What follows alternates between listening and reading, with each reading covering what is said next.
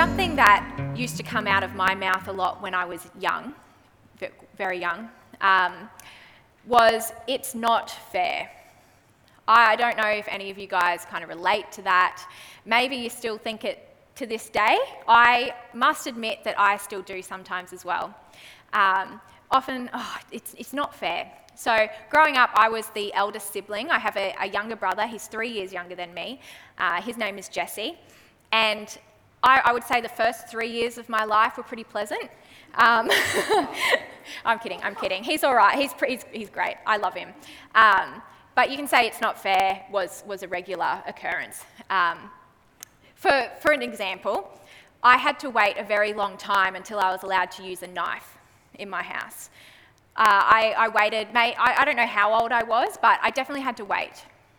And I remember the day that Mum and Dad were like, "Hey Ash, look, you're responsible now. You know, you're getting older. Here, you can use a knife and you can cut your own steaks and things like that." I was like, yeah, I'm like winning at life. I can use a knife. My brother comes along, 3 years younger than me. "Oh, can't I use a knife too, Mum, please?"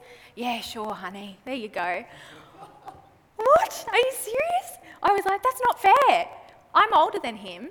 I had to prove my responsibility, yet he just gets to use the knife. The same thing happened with bedtimes, right? Bedtimes were a big thing. It was a privilege to stay up a little bit later. And I remember being about 13 years old, and Mum was like, "Hey, look, we've got something special. You get your bedtime now, 7:30. Yes, 7:30. All I did really was read books. I loved reading back then. Wish I was still super into reading now, but yeah, loved reading. So 7:30 was awesome. It was an extra, maybe half an hour as to what I had previously. But that same day, maybe it was a week later. I'll give Mum and Dad like a little bit of credit. Maybe it was about a week later, and Jesse has realised that I get a later bedtime. So he wants a later bedtime too. Fair enough, right? He also got older in that year. Except his bedtime was then put to 7:30 as well. It's like, give me a break. I don't know if you're an older sibling and you can relate to this in some way. I'm sure you can. It does happen. Look, our parents are fantastic and they try really hard, but that was something when I was young that I really struggled with, this "it's not fair" kind of situation. So we're going to be reading today from Matthew chapter 20, verses 1 to 16. And if you have your Bibles, I encourage you to open them up there. We're going through a series, as Dave mentioned, of parables, and parables are just stories that, not just stories, but they are stories that Jesus told that we may learn something from them. So Matthew chapter 20, verses 1 to 16. It says, "For the kingdom of heaven is like a landowner who went out early in the morning to hire workers for his vineyard. He agreed to pay them a denarius for a day and sent them into his vineyard. About 9 in the morning, he went out and saw others standing in the marketplace doing nothing. He told them, 'You also go and work in my vineyard, and I will pay you whatever is right.' So they went. He went out again about noon and about 3 in the afternoon and did the same thing.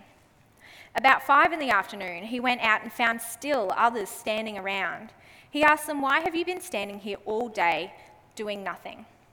'Because no one's hired us,' they answered. He said to them, 'You also go and work in my vineyard.'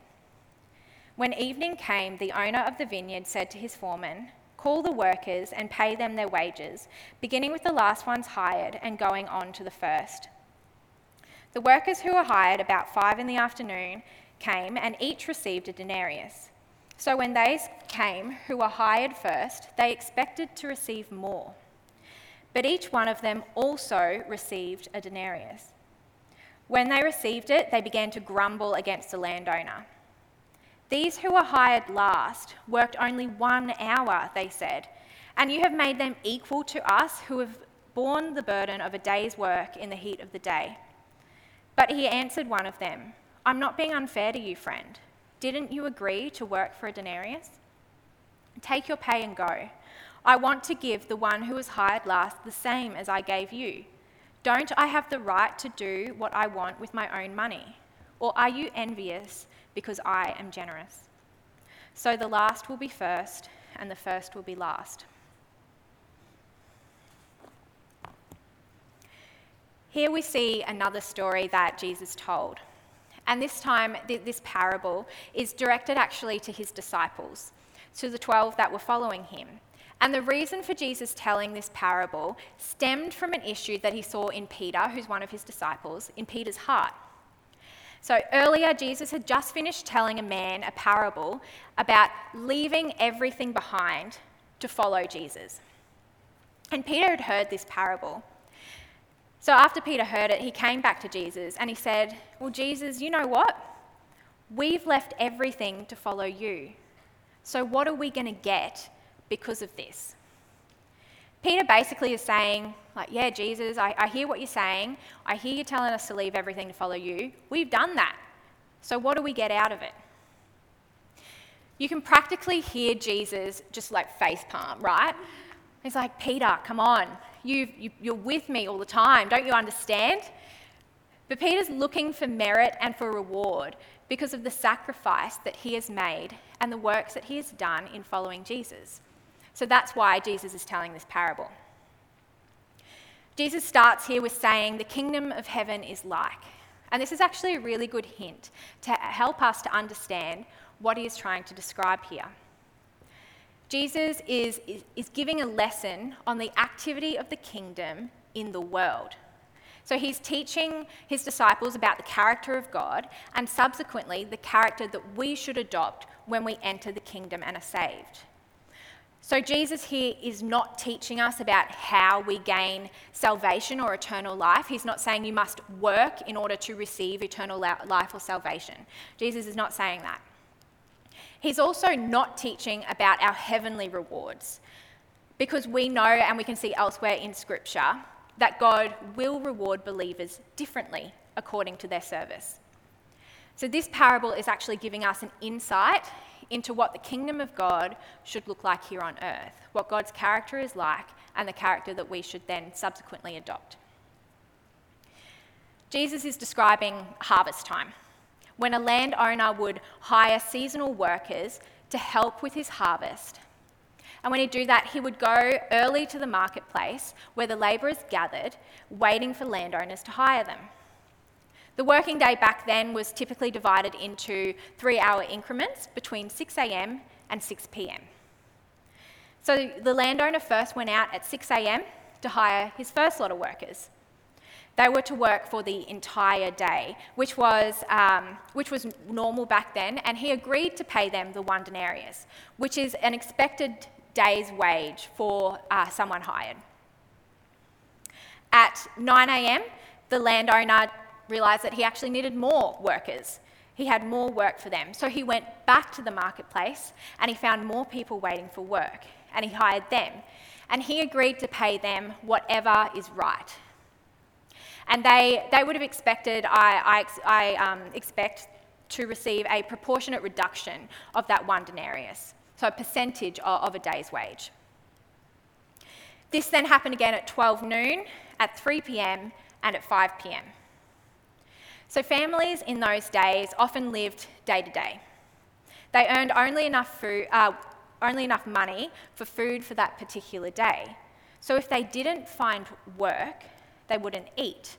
And that's why they continued to wait in the marketplace all day. So at the end of the day, the foreman of the landowner would pay the wages, and that was also a normal thing that would happen.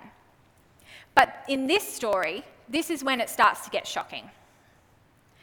Those who were hired last, those who were hired at 5 p.m, were paid a full day's wage. They were paid 1 denarius, which was the agreed upon wage for the first people who were hired, so the people who worked a full day from 6 a.m. to 6 p.m. So once they were paid, this then led the labourers who were hired first to expect that they would actually be getting more than the agreed upon wage. They would receive more than 1 denarius that the other labourers had received because they'd worked longer than them. So when it came to their turn to be paid, and they received 1 denarius, the agreed upon wage, and also the wage that was paid for those who worked 1 hour, they were like, what's going on? They were not thankful. They were not happy about it. Those hired first didn't believe that the others deserved equal treatment to them. They actually wanted to be unequal because that's what they thought was fair. They thought they were automatically entitled to more, that they deserved more because they had worked more. Just like I thought when I was younger that I was entitled to a later bedtime because I was older, I'd lived for longer, whatever reason it was, I thought I deserved more. They compared themselves to others around them, and this caused them to become envious and jealous, and it prevented them from being thankful for what they did actually receive. All they were focused on was themselves, and this actually prevented them and blocked them from being thankful for what they did receive. Their entitlement prevented them from being thankful. But I would hazard a guess, when you heard this story, particularly if you heard it tonight for the first time, that you would have been thinking exactly the same thing. That it can't be fair to pay everyone the same amount when they work different hours. Think about this in your own life, in your own place of work. And imagine, you're working away, you're doing a hard day's worth of work, and someone untrained, a trainee, whatever it might be, came along. You'd worked hard all day, they came, they worked 1 hour. And at the end of the day, you got paid the same amount that they did. I would imagine that you would be upset by this. You'd be feeling that it was unfair. You would believe that you were entitled to more because you worked more. Not that you think that your wage is unfair in and of itself, but because you are comparing yourself to the person who earned the same amount as you, and you are putting yourself on a higher level than them, you think you deserve more. You don't want to be equal to them because you think you are above them. And this could also be the same in university or in school. If you have one of those dreaded group assignments where you put in a group and you know you have that one person in your group that does no work. You guys put in all the work, a group of you put in all the work, and this person does nothing, right? And you have to pick up their slack, you have to do their work for you. They make the process super stressful for you. But then the day comes, you've submitted your assignment, and you get your grades back. And they get the same grade as you do.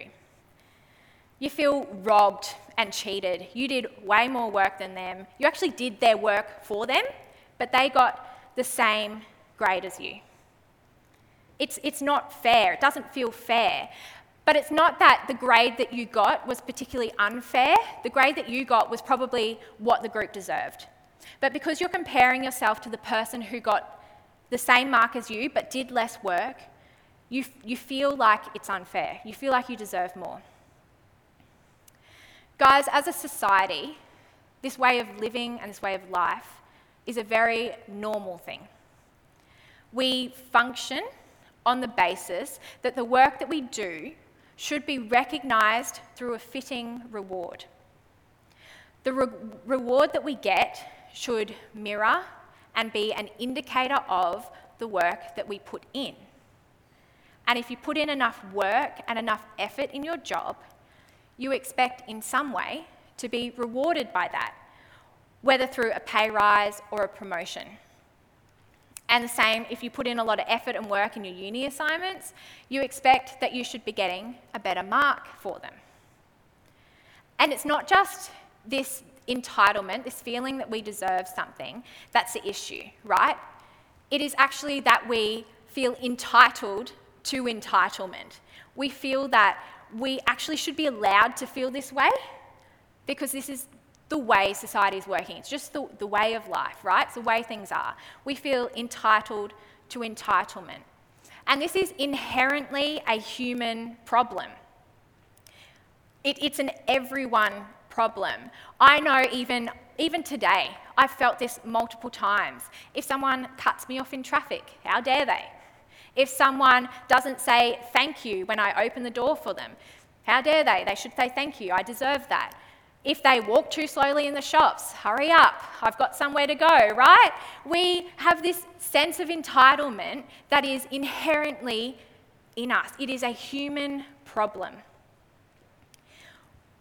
We as a society believe that we are deserving of privileges or special treatments or rights.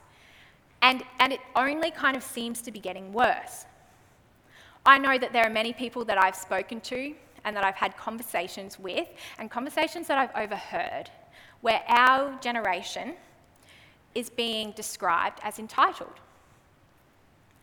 And there are many conversations I've had with people in our generation where we look at the younger generation, we see them with iPads and phones and things like that, and automatically we think that they are entitled, that they're spoiled.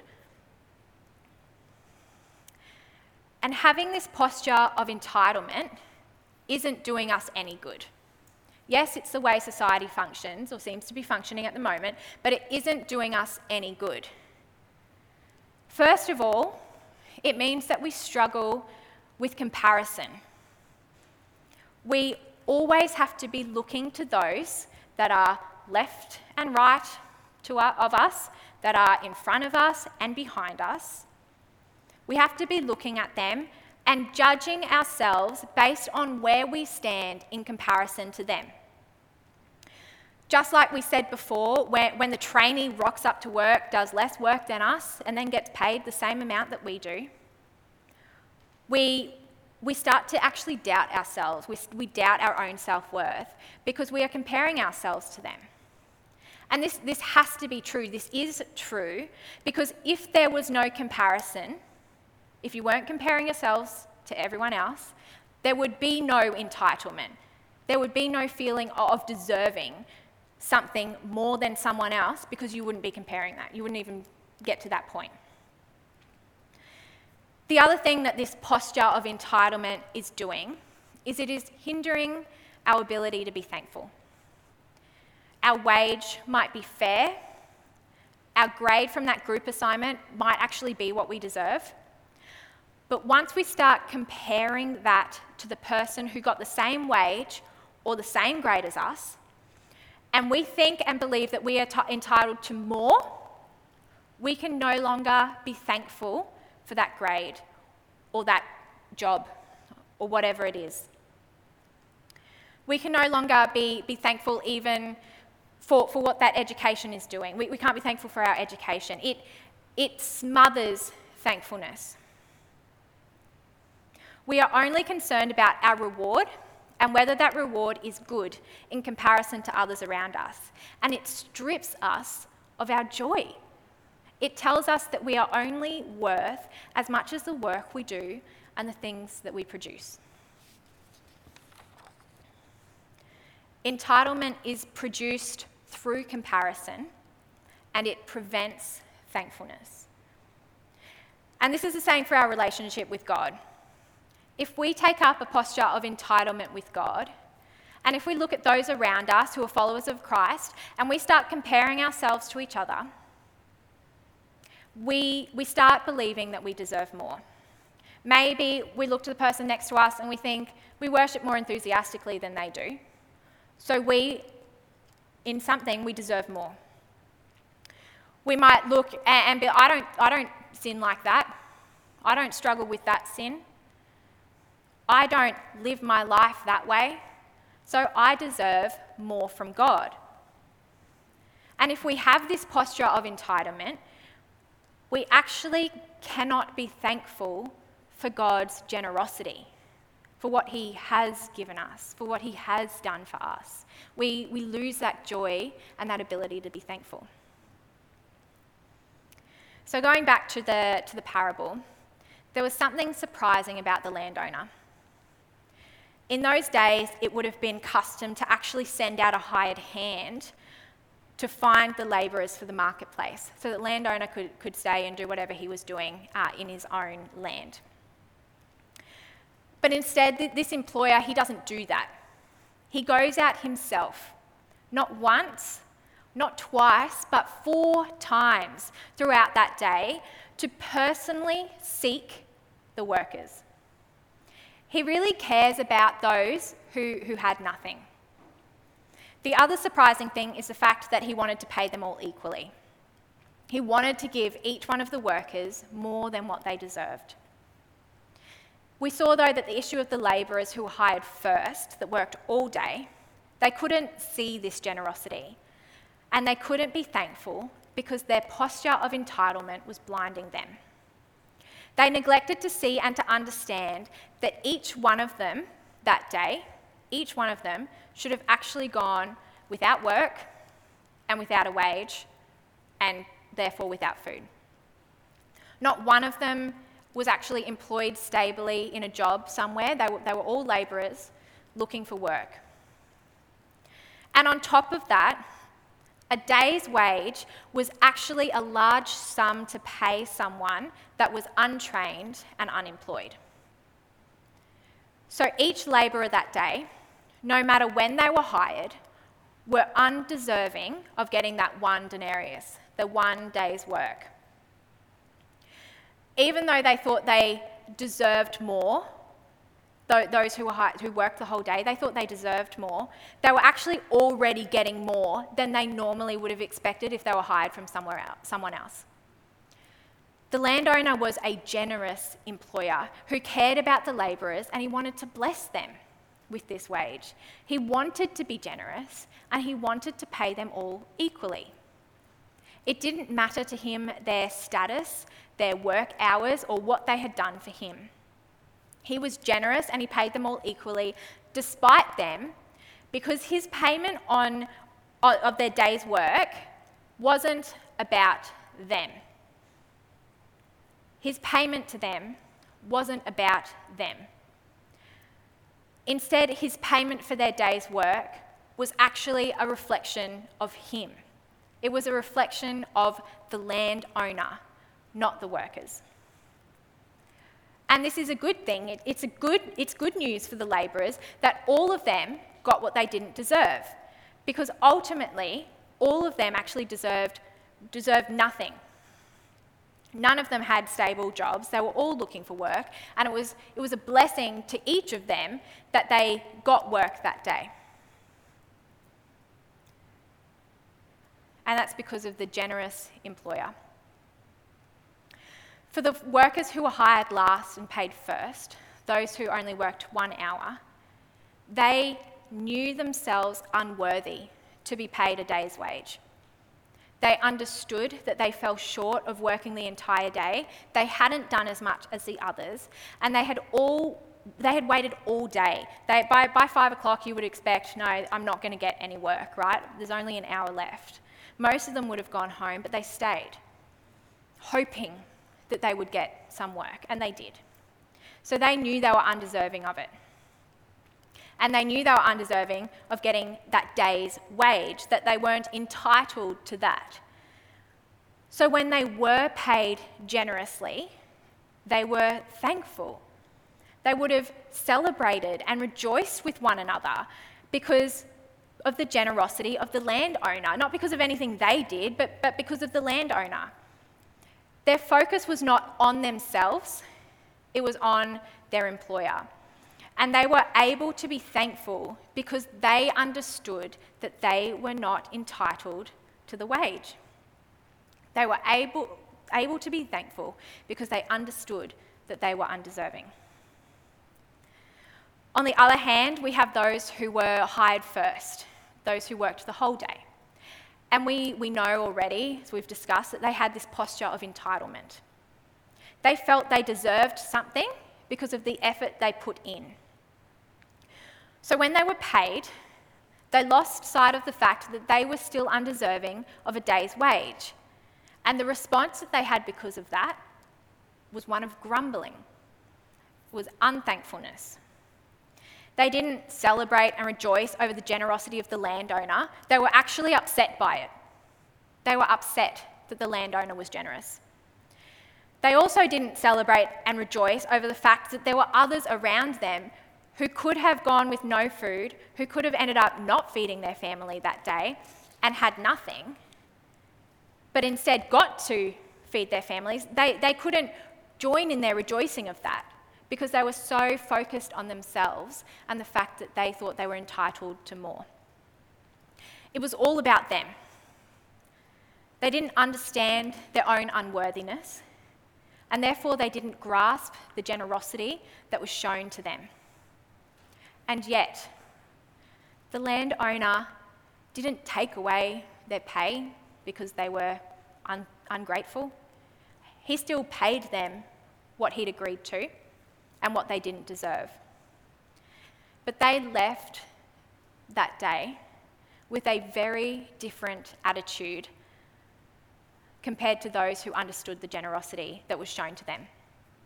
They left disappointed and ungrateful. All of them were equally undeserving of their wage, but all of them were paid equally because of the generosity of the landowner. And in the same way, we are all equally undeserving of God's grace. And yet, we are all given it equally because of the generosity of God. And the reason that we're all equally undeserving is because we all fall short. We all sin. We have hearts that are prone to deceive us, that are prone to this entitlement, to believing that we deserve something from God.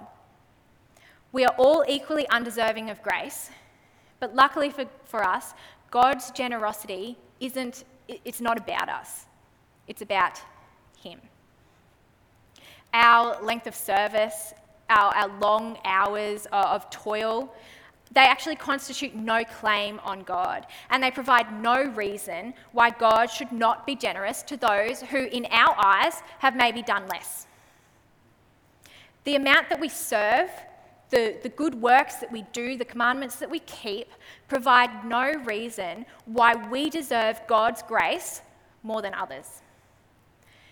Society says that we have a right to get what we deserve, but we are actually called, as followers of Christ, to give up our rights, to hand over our entitlement when we lay down our lives to follow Christ.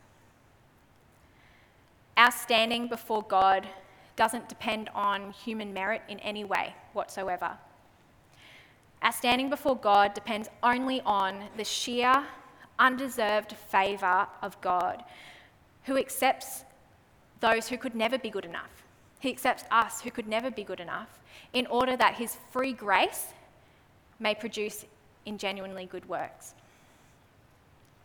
Dave Luthi, at the beginning of the year, for those of you who were maybe here, he explained this well using the picture of a vending machine. So in order to get something from a vending machine, you've got to give it money.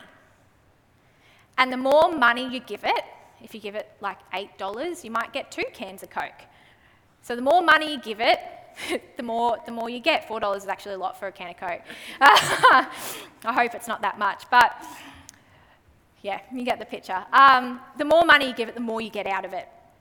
Those who don't give any money to the vending machine, if you go up to the vending machine and you don't give it any money, it's not going to give you a can of Coke unless someone has paid earlier.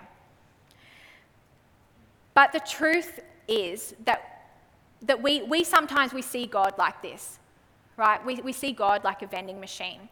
And this is what Dave was saying, that we believe that we need to go to God with something, and the more that we give Him, the more that He'll give us in return. But we actually all come before the vending machine with nothing. So we all come before God with nothing. But He generously gives us His grace, and He does so regardless of us, regardless of our past, anything that we ever could do or will do. He does it because He is a generous God, and He gives the grace equally. I remember as a kid, we'd often, if we were holidaying up in Caloundra, we'd go to the roller dome. If you guys have ever been there, it was a fun little place. We went roller skating, had a good time. And at the Rollerdrome, there were a couple of arcade games. Those good old, the claw machine, the air hockey table, and the whack-a-crocodile.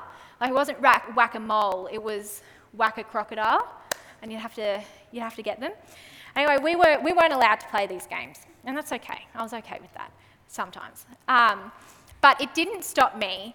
Every time we went there, I would go up to each of these games, and I'd push all the buttons and wiggle the little dongle that made the claw machine go, just in case there was potentially some money left in there and I'd get a free game. Anyway, one day we were there, and as I'm walking past, I gave it a little wiggle, and I thought, no one's going to notice, I'll just give it a wiggle, and it moved. Oh, it was the best day ever. This was my sheer delight, right? My joy. And I said, Jesse, come here, look. We can have a go at the claw machine. Mum and Dad, wait, we're not leaving yet. I've got to have a turn. And I was filled with so much joy. I didn't win anything from this claw machine, because whoever does, I really haven't heard of anyone actually winning something from the claw machine. I didn't win anything, but that didn't matter to me, because I knew that I didn't deserve it, because I didn't pay for it. The thing that was actually brought me joy, the thing that I was thankful for, was simply the opportunity to play. And this should be our response to God. We don't deserve his grace. We haven't done anything or given him anything to earn it, and we never will. But he gives it to us as a gift, and this should lead us and move us to a posture of thankfulness. It would be different, I think, if I had paid for the claw machine, if I'd paid for it and then not won anything and not gotten anything out of it. I would have been upset and disappointed. I would have thought, oh, that's not fair. I put in this effort and this money, I invested in it, and it gave me nothing in return. I would have no longer been joyful. The actually playing the machine would have lost its joy to me, because I would have felt entitled to win. Nobody can claim deserved membership of the kingdom, because we all come before God with nothing to offer him. There is no place for personal pride, for contempt, or for jealousy. There is no ground for any of us to question how God generously handles the undeserving. When we have a posture of entitlement, we lose the joy of our salvation. We lose the joy of receiving the gift of grace. We lose sight of our unworthiness, and we compare ourselves with others around us. We are all equally undeserving of grace, so there should be no comparison. And we need to be thankful. We should be thankful for what God has done for us. We have a generous God, and he gifts his grace generously, but that joy that should bring us has lost something. We lose that joy. We lose the joy of our salvation because we feel entitled. We have a God who gives generously. And to all who are willing to come before him, he'll give his grace equally, regardless of who you are or of what you've done. And this should fill us with overwhelming joy, and too often we lose sight of this. We've lost sight of the sheer scandal that this grace is because we have a posture of entitlement. And I know a lot of us would relate to this. You see new Christians often, and this is a generalisation, but often when you see new Christians, those who have just come to Christ and who have just received the good news of the gospel, and they've had their lives transformed and they're on fire for God, they understand and they remember their unworthiness and the miracle that it is to come before God broken and empty and to receive life. They're aware of the sheer undeserved gift of grace, and it fills them with a thankfulness and a joy that overflows in so many areas of their life. They're often very passionate and very on fire for God. But more often than not, if you've been a Christian for a while, you've maybe lost some of that joy. And it's sad, it's actually sad how often we forget the joy of our salvation. It's like after you get a new phone or a new car, right? And it's great for a couple of weeks. You're like, well, it's the best thing ever. You love it, you want to look at it, you want to tell people about it. And then it kind of gets a bit boring. It gets a bit same old. And you're no longer so thrilled about it. It's almost like we see the gospel, we see God's grace, we see our salvation the same way. And I pray that we never lose the joy of our salvation. And I know through having conversations with a lot of you guys that this is not how you want to do your walk with Jesus. And I want to encourage you in that. That is a good thing. And to be passionate and on fire for God, that we should be striving for that in our walk with Jesus. But so often, we lose that fire, we lose that passion, and we struggle to get it back. But if our issue as humans, if our barrier to this thankfulness, to this joy and this passion is a posture of entitlement, then we need to fight our posture of entitlement by actively taking up a posture of thankfulness. We can do this first of all by remembering what God has done for you. By remembering that we came before God with nothing to offer us at all, nothing to offer at all, and he gave us far more than we deserve. Just like the labourers started with nothing, but the landowner was generous enough to hire them, we also need to remember what God did for us and remember that we offered nothing to that. When we do this, it will allow us to stop comparing ourselves to others. There is no comparison if we all started out the same way, sinful and in need of saving. That's as simple as it needs to be. None of us deserve God's grace, and none of us are entitled to it, and this should lead us to a thankfulness for God's generosity. And thankfulness is what guards us, it guards our hearts from a posture of entitlement, because we need to fight our posture of entitlement with a posture of thankfulness. Today is Grandparents' Day. For those of you who didn't know that, maybe after you can send a little message to your grandparents to say, thanks for being my grandparents, love you. But today is Grandparents' Day. And when I think of my grandparents, I look back at my life and what they've done for me, for the things that they have given me, the way they've loved me and supported me and lifted me up. When I think back to that, I'm thankful for them. I don't think back to that and go, yeah, I deserved that and I deserve more. I remember them. I remember what they've done for me, and I'm thankful to them. The other way that we can actively take up this posture of thankfulness is simply by, wait for it, practicing thankfulness.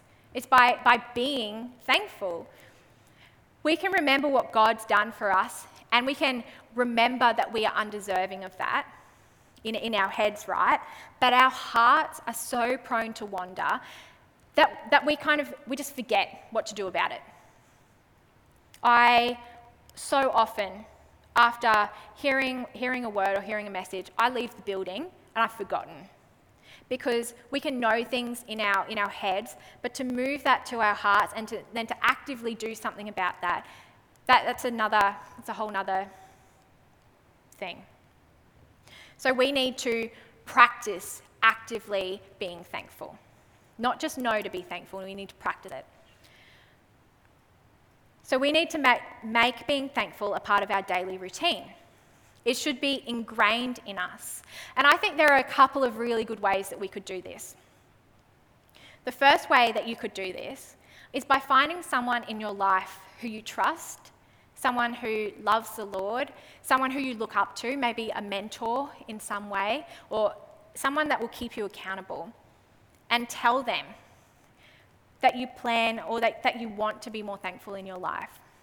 That you realise that this thankfulness is actually, you're struggling to be thankful because you have a posture of entitlement.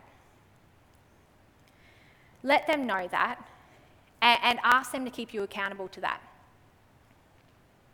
Get them to be checking in on you and to be reminding you throughout the week. Another way you could do that, or practice being thankful, is by setting some reminders on your phone. Little reminders that pop up throughout the day, a couple of times a day, that just say, like, thankful even. And if you know what that means, you can then spend some time in prayer being thankful for what God's done for you. Thank Him for something. So I'll invite the worship team back up now. This week, I want to challenge you guys on something. And I'm going to join you. So you guys can actually keep me accountable to this. Message me throughout the week, hey Ash, have you done this? And I'll be honest with you. I want that accountability, right? It is a really good thing. So I want to challenge you guys with me, alongside me, that every hour of every day, and if you're like, whoa, that's a lot, thankfulness needs to be ingrained in us. It needs to become a part of us. So I would actually argue that it's not a lot compared to how often we should be remembering God and being thankful. But every hour of every day, when you're awake, when you're asleep, obviously it's a bit different, but pray, thank God for something that you have in your life. It could even be when you wake up, thanks God that I woke up this morning. Could be raining. Thank you, God, for the rain. Thank you that you give us this source of life. Thank you, God, for my bed. Thank you, God, for my family. Thank you for my car. Thank you that I got to work safely this morning. Thank you that I have a job. All these things that we can be thankful to God for. And I challenge you hourly to actively and intentionally, not just a little, yeah, thanks God, yep, done, tick, right? Because we're not doing this to tick boxes. We're doing this because of what God's already done for us. There's no point just ticking boxes. But every hour, thank God for something. When we take up this posture of thankfulness, it is an active acknowledgement that we did not deserve or earn whatever it was that we were thankful for. Thank you, God, for the sun. We didn't deserve or earn the sun. We didn't do anything to make the sun. God did that. So thank you, God, for the sun. It actively acknowledges our undeservedness and it fights, it smothers our entitlement. The more thankful we can be, the more it smothers that entitlement. It takes our eyes off ourselves and it turns them to God. And being thankful allows us to fight entitlement, and it will bring us to an increasing passion and a fire for God. It will renew the joy of our salvation. Let's pray. Heavenly Father, we thank you. We thank you for what you've done for us. We thank you for grace. We thank you that we come before you with nothing, that we can't earn this, and therefore there is no comparison in your kingdom. And Father, we want to acknowledge that this posture of entitlement is inherently something that we all have, we all struggle with in some way. And Lord, we pray that you will actually help us by your Spirit to take up a posture of thankfulness and to fight entitlement, God. Because we know that doing this on our own human merit is never going to work. We need your help in this, God. So Holy Spirit, join with us as we collectively take up a posture of thankfulness.